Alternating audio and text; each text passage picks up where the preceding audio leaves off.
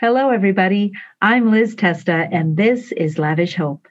I'm so excited for you to hear this upcoming conversation with my good friend and colleague, Reverend J.P. Sundararajan. J.P. grew up in the heart of big city Bangalore, India, with the dream of becoming a medical missionary. At the age of 17, he made a brave move across the ocean to become a student at Northwestern College, amidst the cornfields of Northwest Iowa.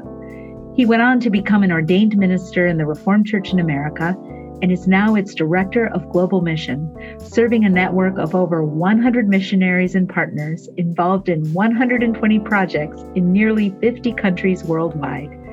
JP is still very much connected with India through his family's audio Bible ministry and his work as Global Mission Director.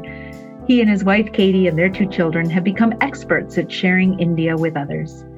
In this conversation, we talk about so many rich ideas and inspiring stories about lavish hope, resilience, and overcoming. JP shares his journey of coming to the U.S. from India, embracing a mindset early on to help him stay the course as he followed God's call on his life, and how his leadership calling as a storyteller and connector is undergirded by an inspiring combo of grit and grace. I can't wait for you to listen in. Come along with me now for Lavish Hope with J.P. Sundararajan. Hey, J.P., it's so good to be with you today on Lavish Hope. Thanks for joining. Hi, Liz. Thank you for having me. I am so excited to be here with you today. Yes, thank you. And so let's jump right in. Wondering, as we're thinking about Lavish Hope, stories of resilience and overcoming, if you could share with our guests, what does resilience mean to you and how has it been shaped by your past experiences, your life? And just tell us a little bit about that, if you don't mind. Absolutely. So I often look at myself in the perspective of how when people see me, what I want them to see. And I carry in me this body of stories. That's really who I am. And so resilience for me, I think can be defined in one short little word. It's a word that came up a couple of years ago, but it has stuck with me ever since. And the word is grit. And for me, there are many ways you could define grit. For me, the way I see it is it's this standing at the precipice, looking down at this valley of unknown things. There's heat on you and your willingness to stand in that heat just a little longer than the person standing next to you. And for me on the leadership journey, resilience has often been synonymous with grit. And for me, that's how I see it. It is the willingness to push forward when everything around you begs and forces and coerces you to slow down, take a step back. It's that willingness to stand in that heat just a little longer. That to me is resilience. And it's been my story in many ways of how I ended up here in the United States, how I lead Global Mission today, my journey as a missionary, my role as a father, a husband, a son, a brother, a friend. This operative word of grit for me works well when it comes to defining resilience. So good. So I'm wondering if you can share with us a little bit, like maybe a story or two. It sounds like you've got several you could share there, but I know for our listeners, your background having come from India to the United States, I think that's a story that resonates for many, and would love to hear a little bit about that journey. And then, of course, you're talking about leadership and grit. That's so many lessons there, I'm sure, that our listeners would love to hear about. The other part I will also add, Liz, is for me, resilience and grit. The fuel for that has always been grace, both the ability to receive it and the ability to extend it to others. That has been what has really tempered and grown me in this particular aspect of my journey. So when it comes to stories of it, I immediately, as I was thinking about today in our conversation, it took me back to when I was, I want to say 16 years old, maybe 15 going on 16. I was just finishing up my penultimate year of high school in Chennai, India. And my parents had the opportunity for the very first time to leave India and visit the USA. And they had this amazing 2-month journey that traversed, all these states, urban America, rural America, et cetera. And they came back and they introduced me to one of the colleges that they had visited when on their trip. And that was Little Northwestern College in Northwest Iowa, a place I'd never even heard of. But They just, hey, there we had this very brief, it's like a 3-minute conversation with the president of the college. And he said, I hear you have a son who is getting ready to graduate. Would you consider sending him to the United States, to Northwestern College, so we can train him for ministry?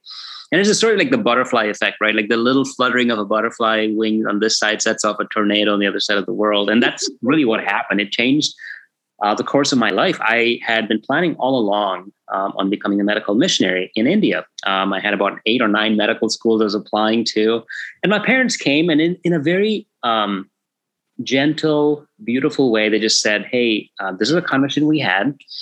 Don't get your hopes up, because realistically, us being able to afford to send you to the US, it's very minuscule, the possibility of that happening. We'll pray for it. If it's God's will, it will happen. But you keep studying hard, and kind of like would launch for me a sequence of events that would eventually lead to other doors being shut. And the only door being open was this little school in Northwest Iowa. And I finally got, all the finances lined up, and I got what would essentially become like the golden ticket to Hollywood, right? Like a letter from Northwestern that said, hey, welcome to Northwestern College. It's called the I-20 form. It's the form that you would take to the US Embassy and tell them, hey, I've been accepted. All my finances are in order. It's all been set. I need a visa to go to the US. Now, this seems very sequential. It seems very perfunctory, almost routine, but it was anything but in the mid-1990s. Because India at that time was going through what they would call a brain drain, where the smart minds of India were leaving and not coming back. And I knew how tricky this visa situation was going to be, because my parents, when they had visited the US, they had to go to the US Embassy in Chennai, the closest embassy to Bangalore, my hometown. And when they applied, there was one particular official of the U.S. Embassy, a lady who is known all over India, at least when I was growing up, as the lady who stamped no on your passport when you applied for a visa. It was like so much of a running joke that she would be featured in commercials where she would be stamping the thing on passports, and she was in movies. Like it was like she was known as that lady that was just not hospitable toward Indians applying to go to the U.S. And their rationale was, a lot of them say they're going to come back, but they just move and never come back. And so she had a tough job of filtering out who the legitimate applicants were. And anyway, my parents unfortunately ran into her, and they didn't furnish enough proof that they had wealth, land, or assets that would bring them back to India. The only things they could offer her was their 2 kids, their 2 boys. They were saying, hey, we would never leave our children behind. But unfortunately for her, that was not sufficient proof. So she rejected their application, and then they had to apply again, found somebody else, and they got in. All that to say, I knew at this point, I was applying for the visa, that I was dealing with this mentality, and there's a wall of sorts that I had to go through in order to even make it to the US, where God had lined up all these things so beautifully. And so after I got my I-20 form, like I said, I grew up in the city of Bangalore, even though I went to high school in Chennai. My dad and I took a train, and it's kind of like it's like a 6 to 7 hour train ride from Bangalore that would take us to Chennai. We arrived at 8 p.m. And the way to get in the US Embassy, Liz, is you'd have to go very early in the morning and line up outside the embassy. Mm-hmm. And when the gates open, it's first come, first served. And my parents, that's what they did. They got there at like 4:45 or 5 a.m. in the morning for an 8 a.m., opening of the gate. And so this is like 8 p.m. at night when my dad and I arrived in Chennai. And my dad could not recall when the embassy opened. And so he said to me, why don't we just walk by the embassy and look for the time so we know what time we need to come in the morning and stand in line. And so we did. And you're not going to believe this, but the U.S. Embassy in Chennai is in a very, very busy road in the middle of this huge, sprawling metropolis.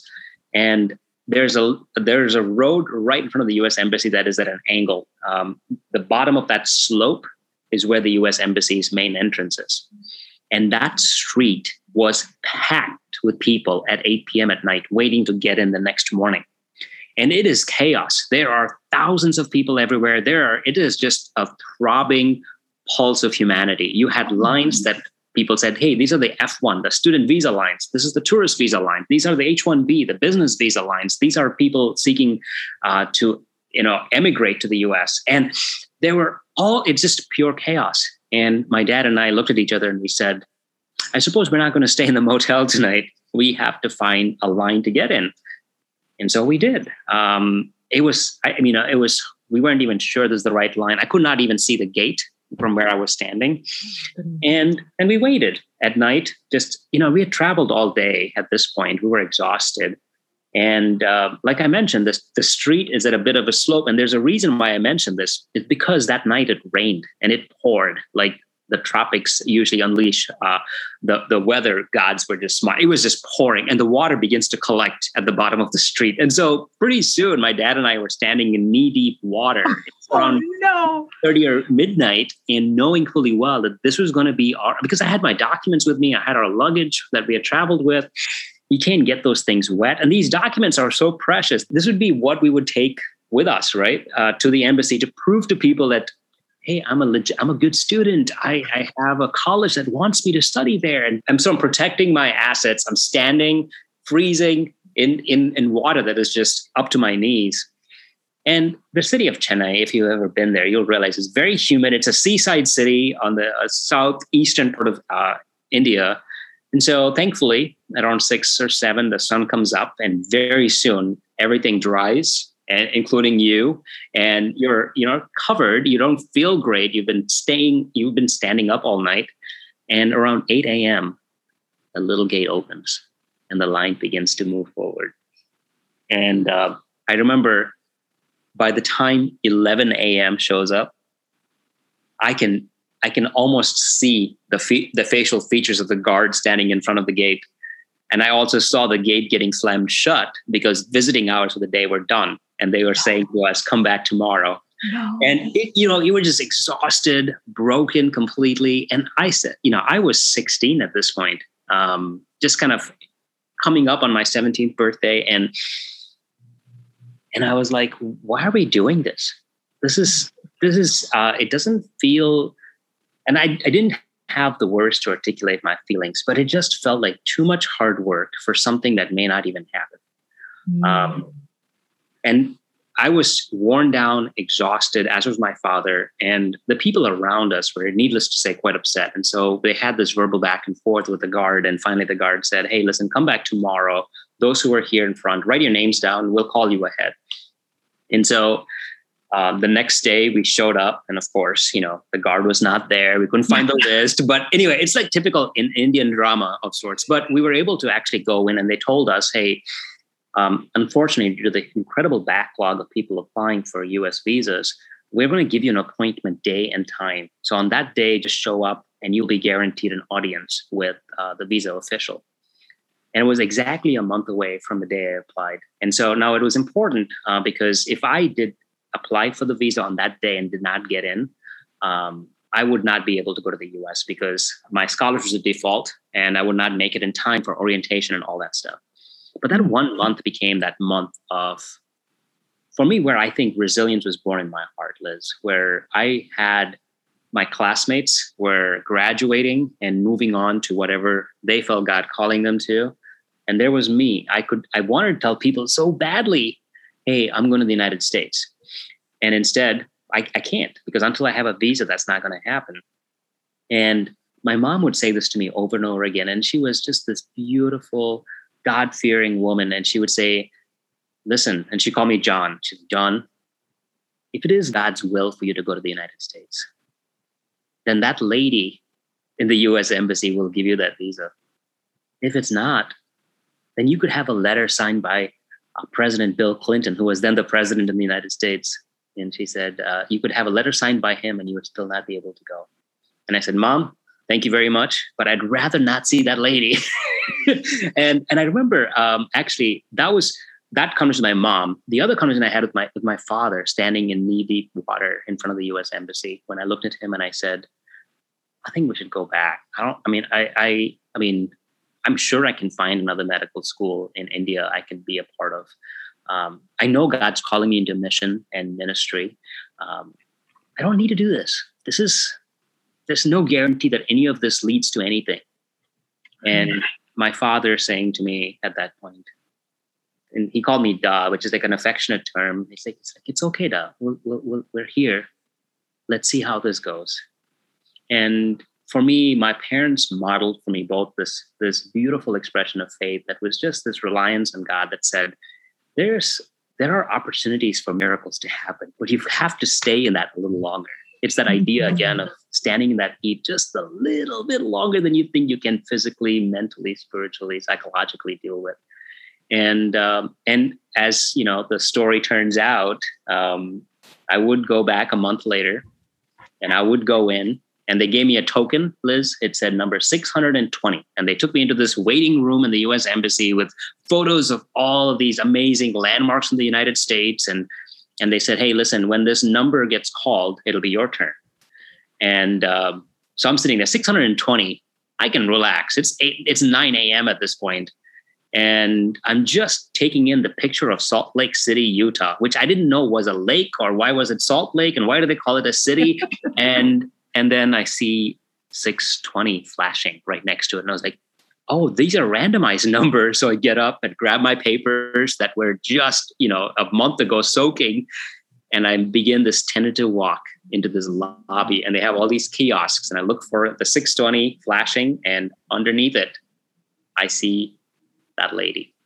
Oh. And I knew her face, and it's like I've never seen her before, but I knew who she was. I just knew it. And as I'm beginning that walk, my heart begins to sink with every step. By the time I'm there, I'm just a puddle, knowing fully well in my heart, this journey has come to an end. Wow. And so we had a conversation. I'm going to sound way more articulate here than I did there, because I was stumbling over my words. You have to seem confident. You have to give them proof why you're. And I remember, and the lady said to me, "Hey, everybody who comes here tells me they're going to come back. Why should I believe you?" And I said, well, I don't have like land or wealth to offer you. I'm called to be a missionary. My parents are missionaries. That's really all the proof I have. And she said, well, tell me something about Northwestern College. And I was like, well, it's in a little town and she just interrupted me and bellowed, every town in the Midwest is small. And I was like, oh man, I'm having the worst interview ever. And then she's meanwhile furiously scribbling on this little notepad. And then she says to me, Mr. Sundararajan, I'm going to very reluctantly give you your visa. And then she looks at me and she goes, but if you get the chance and you want to settle down in the US, the Midwest is a good place to live. And I stood there aghast, just like you're looking at me right now. I thought it was a joke, a very cruel joke, because none of this makes any sense. And she looked at me and she goes, no, I'm serious. Just pay your visa fees. You're done. And I remember walking out, and this is where, in my memories, the images turn to a tone of sepia. Everything becomes slow. And I walk out into this fog, and I can see that wall outside of which is that pulsating throb of humanity in Chennai, waiting for their opportunity. And I just feel the energy pulsing through that. And I walk toward that little gate that I had seen slammed shut just a month ago. And as I walk through that gate, everybody just pauses and everybody looks at me and they say to me, I look for my father. And I said, I kind of just flashed him the little thumbs up sign. And it was just chaos after that. They're like, he got the visa. I can't believe he got the visa. And that would kind of launch the next season of my life. But every time I think about resilience, I think about grit, I go back to that street. I go back to standing with my father in knee-deep water, wanting so badly to just go back home to a comfortable couch. There you go. There's a little story for you today.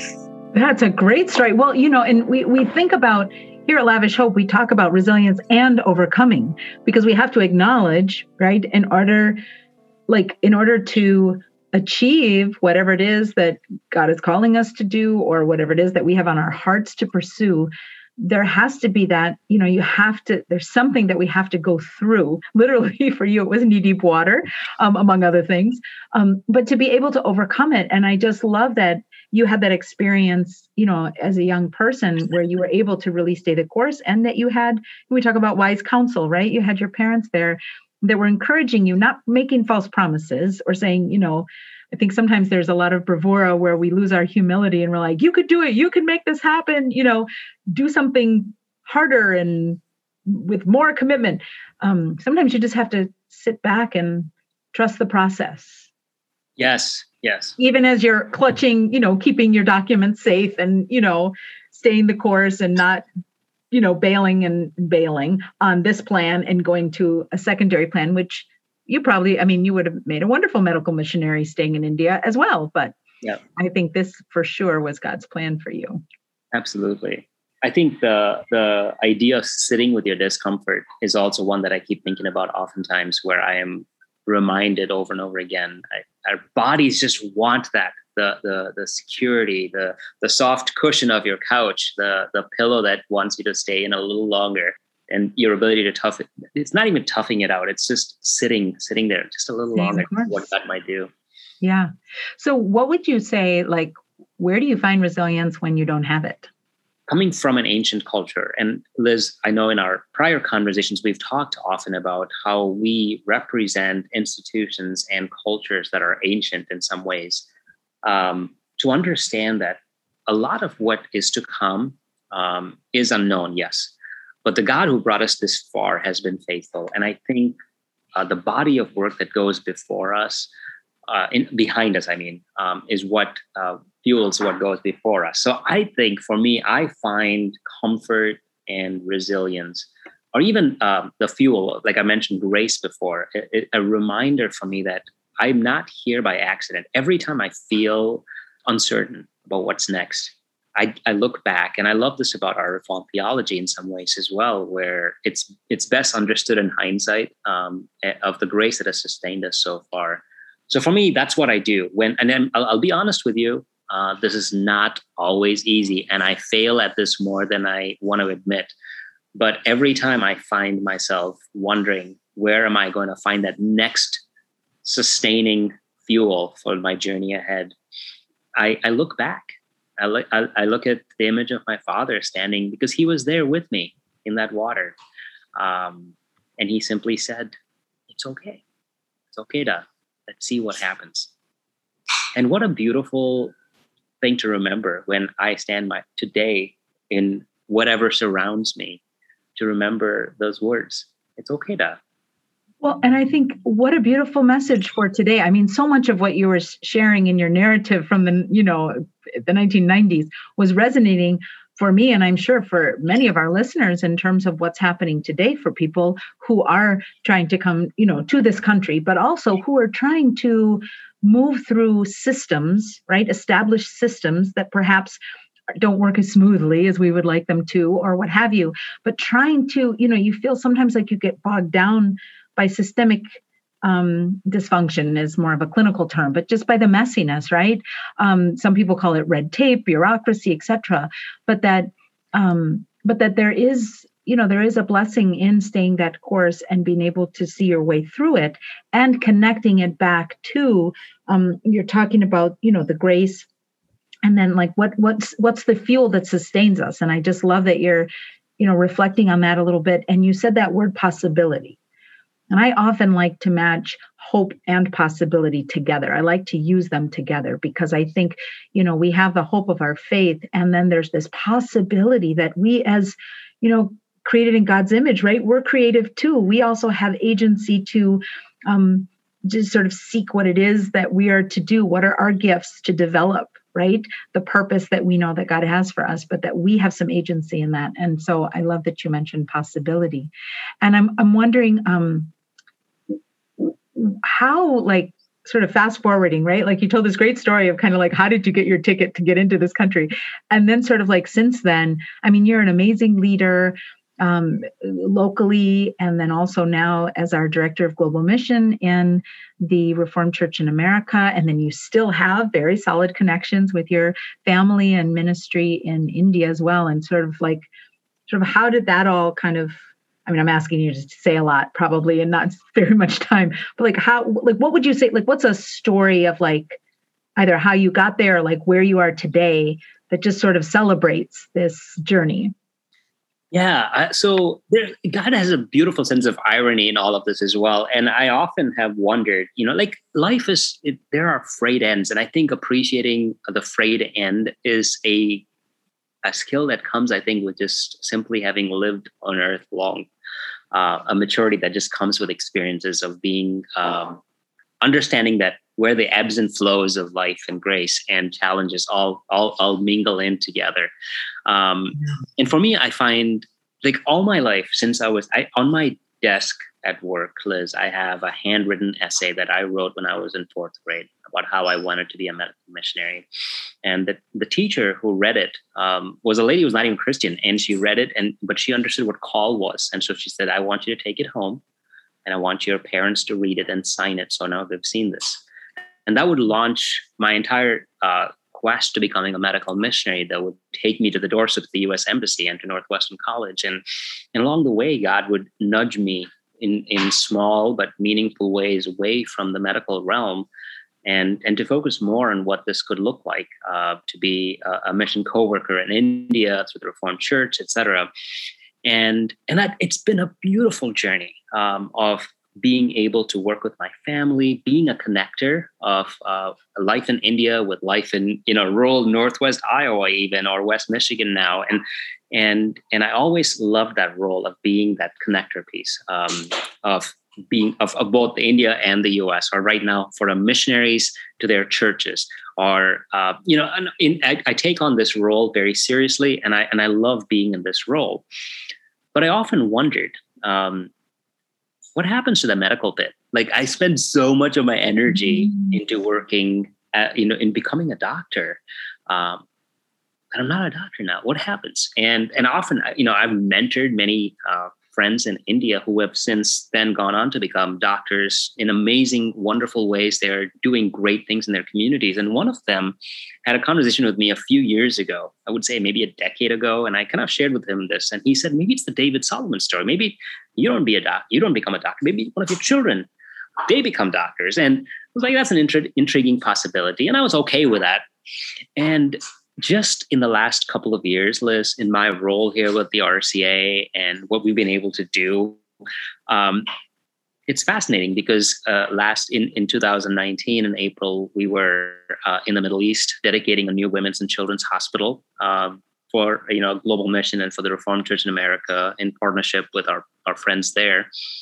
In November of that year, I would be on a boat on the Amazon River, working with our partners in Brazil, where we would, bring in people who need medical care. There were like little activities for the kids we were doing. I got to tell my story. And here's the beautiful, ironic third piece of that is I am now on the board of the Christian Medical College Foundation. Ironically, in 1995 or 96, I applied to get into the school and I didn't get in. And here I am. It's almost. And that is a school in India, in southern India. Mm-hmm. Thank you. Yes. It is a school started by one of our own RCA missionaries, Ida Scudder, who is a legend in many ways in the country of India and even in the RCA and the mission circles, where she as a young woman would go to India in the early 1900s and establish a school to train physicians and nurses, particularly women, to take care of. I mean, she would transform women's healthcare forever in India. And the CMC school has since grown to become, in its own rights, one of the finest medical institutions, colleges, et cetera, in all of India, which is why it was one of my prized places to go to. And God would say to me, in hindsight, much later, I know you wanted to go as a student, but I have something else for you in mind. And that would unfold like 2 years ago, right? And I continue, like, in fact, this Wednesday, I'll be attending their annual board meeting again. And I keep thinking, my idea of what medical missions was so limited. It was beautiful for a fourth grader. And even I would say for a lot of people, that the vision I have sitting on my desk in my office was beautiful, tender. And I often tell this to people, God's ways are going to be different than your ways. But just because that's the case, it doesn't mean that your heart's deepest desires will not be taken into account. because the words and heart's desires of a fourth grader still matters to our God. Mm. And so for me, I'm just so grateful. I think about where I find myself today and the doors that we get to hold open for many to both understand how the gospel is proclaimed and demonstrated around the world, to showcase to people how grace can be received and extended, and ultimately how we grow resilience in our own journeys. It has been just beautiful to watch because it's also my story. It is not one I have read about or heard about.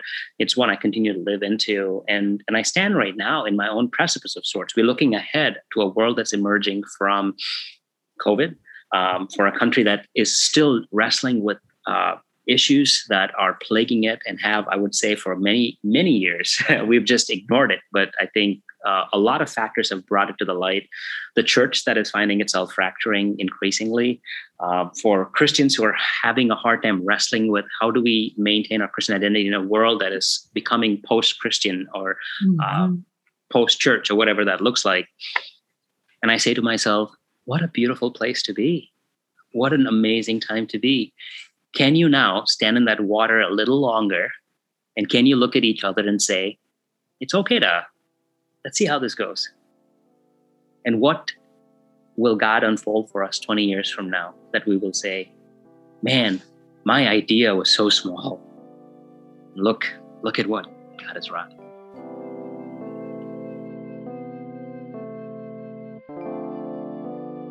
That is a good word, because I just love that image of you taking that in that fourth grade essay to be a medical missionary, and just what you painted for me of these, all of this.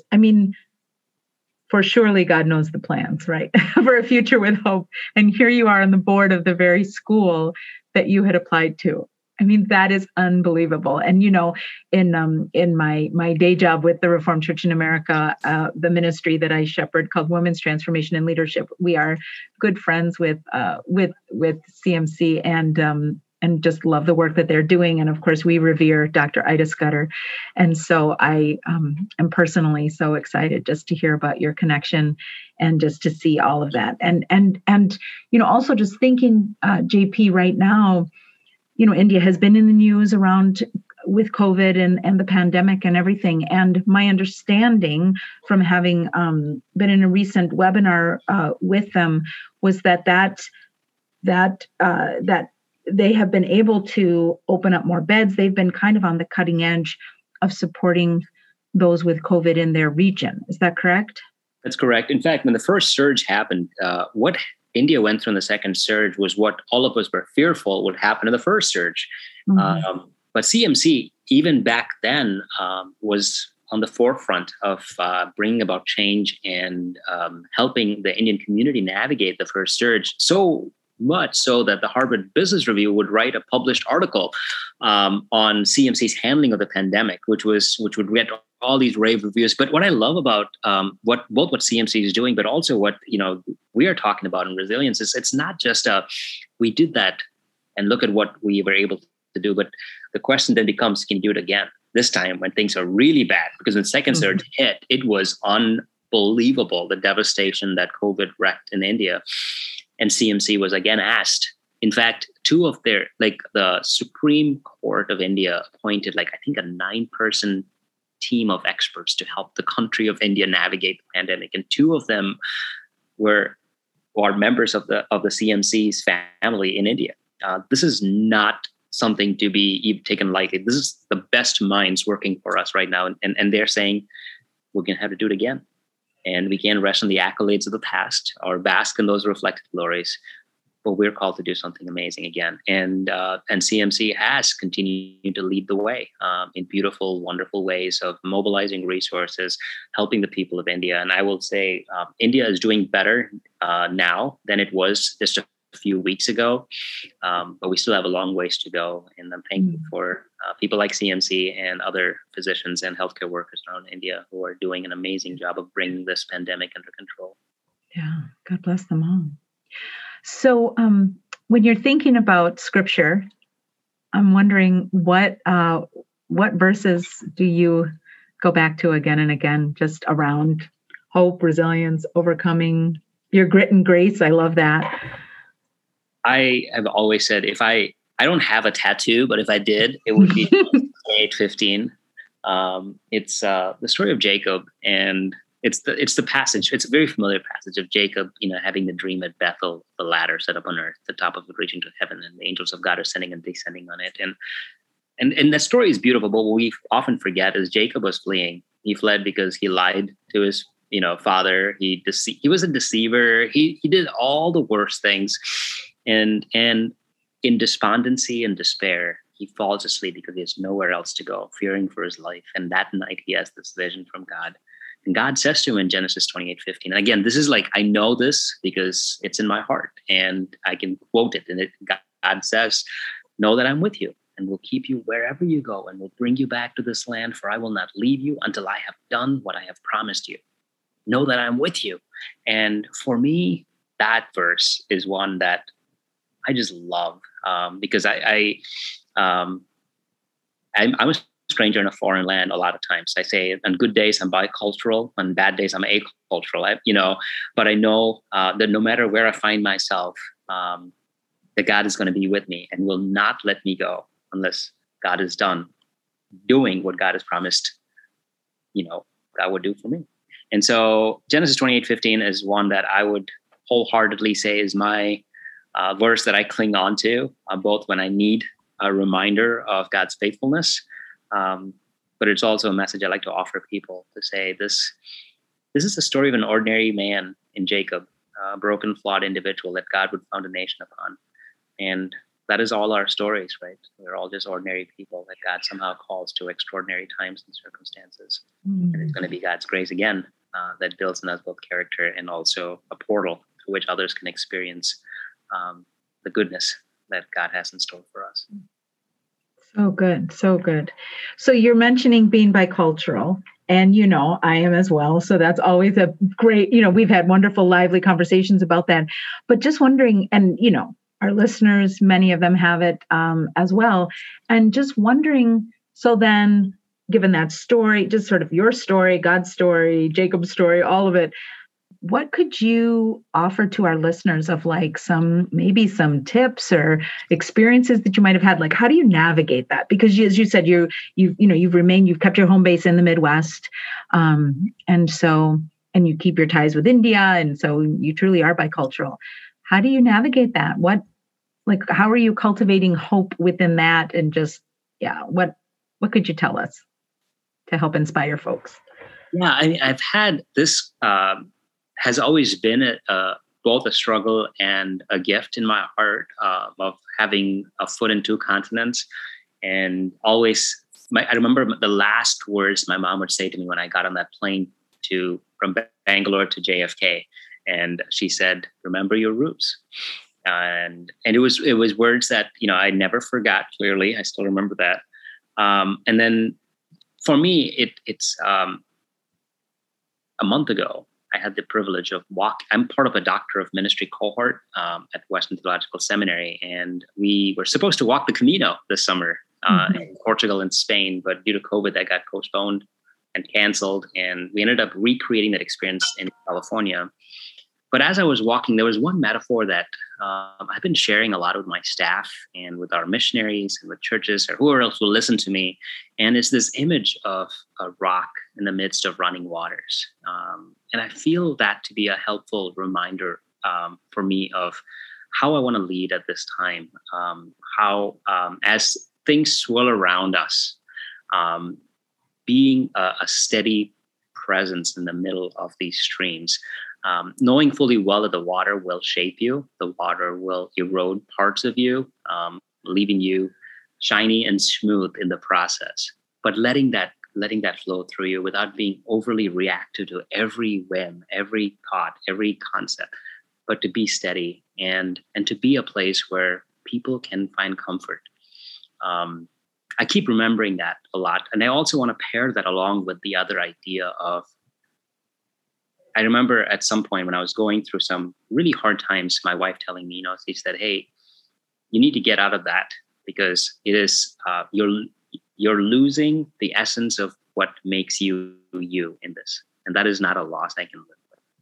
And that was important for me to hear, because oftentimes we get so consumed by what's around us that we compromise by giving up parts of us, that in the end we become complete. In so many ways, the essence of who God created us to be is gone, and you become somebody who panders to whatever's around you.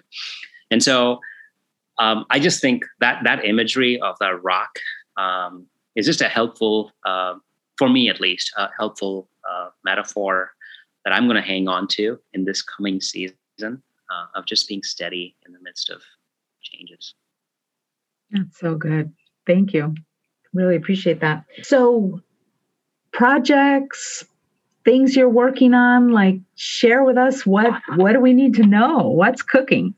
Well, I think I often say, it's like this, Liz. You and I, we have such a great time in our conversations because we have stories of joy we like to share with each other. And I have often said the story that began with Ida Scudder and Samuel Zwemer, and it's these exciting stories of what God did 100 so years ago that continues to redefine, and exciting stories are unfolding. And so my job, it's like the chief storyteller for Global Mission. That's really my title, where I get to see what God is doing and bring it to a thirsty congregation denomination that needs to hear those things.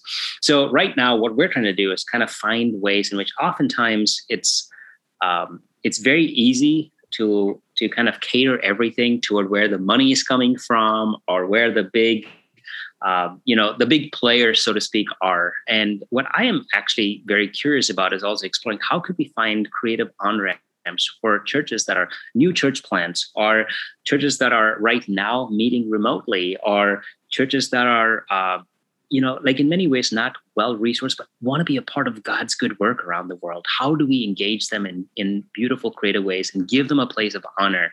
And so we're exploring ways in which we can invite them into our conversations, onto projects we're doing. I want to find, if I often say this to churches, like if you don't know what you want to be doing, or the family, if your family is interested in this, but you don't know how to go about it, or an individual, talk to us. We have so many opportunities and places for you to get engaged. But if you already know where God is leading you as a family, as an individual, as a church community, maybe we could join you. So let's kind of figure out a way in which either you join us or we join you. And so we have plenty of great opportunities right now through Global Mission. We want to engage. I'm looking at the next generation of our leaders who are going to be our next missionaries going around the world, who are going to be our next Ida Scudders. Like they are sitting there in our in our churches and in our college campuses. And so I want to keep telling these stories. I want to be jumping on this trampoline and having so much fun that people will want to jump with us. And in the joy, I think the world will see that we're Christians by our love. Yeah. I know I haven't given you a lot of substance. We have ideas, but that stem from this idea. Like, I don't want to just bask in the glories of the reflected past. I want to be creating those new stories and telling people to join us in this good thing. And the world right now, Liz, needs it more than ever for a church to show up in big, beautiful ways, uniting people, bringing healing where healing is needed, but ultimately just being an example of God's love. And it can be intimidating, but it's also a beautiful opportunity for us to engage in something meaningful indeed. So come join us.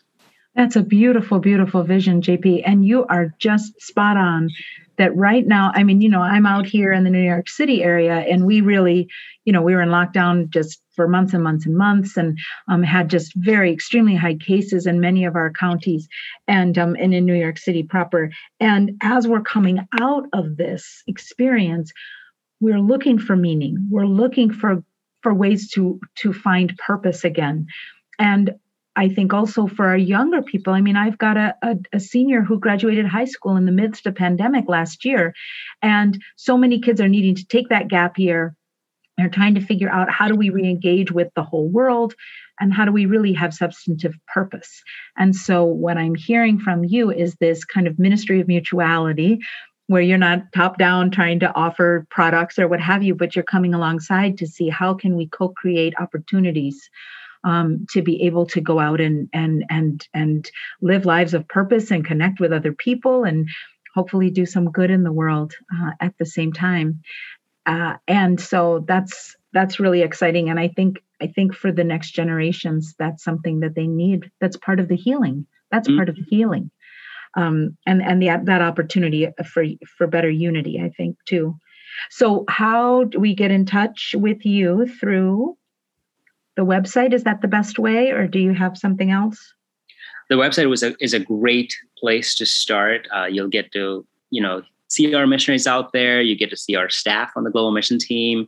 My email should be there. Otherwise, you can contact JP, and you'll find a way to connect with me. We have an amazing staff.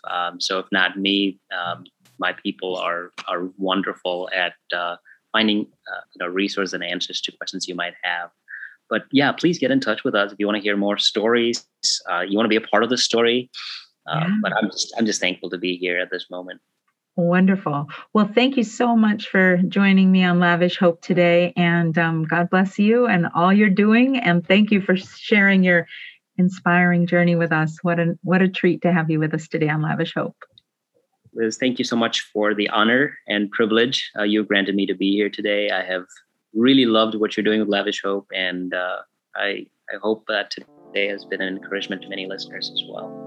We know it has been. Thank you. Thanks again for listening in. I hope more than anything that this episode has brought you one step closer to exploring what Lavish Hope, resilience, and overcoming mean to you in your own life. You can connect to JP and his team via www.rca/mission. If you enjoyed this podcast, please subscribe, leave me a comment, and reshare any place you're on social. You can also connect with me directly at ltesta@rca.org. This episode of Lavish Hope is brought to you by faithword.org, an online learning community where you'll find ideas for living out your faith, reflections on scripture, church, and faith, stories about how other Christians are following God's call, and resources to bring your own church or organization along for the ride. The Lavish Hope podcast is produced by Anna Radcliffe, with assistant production by Lorraine Parker, sound design by Garrett Steyer, and web support by Grace Reuter and Barb Ellis.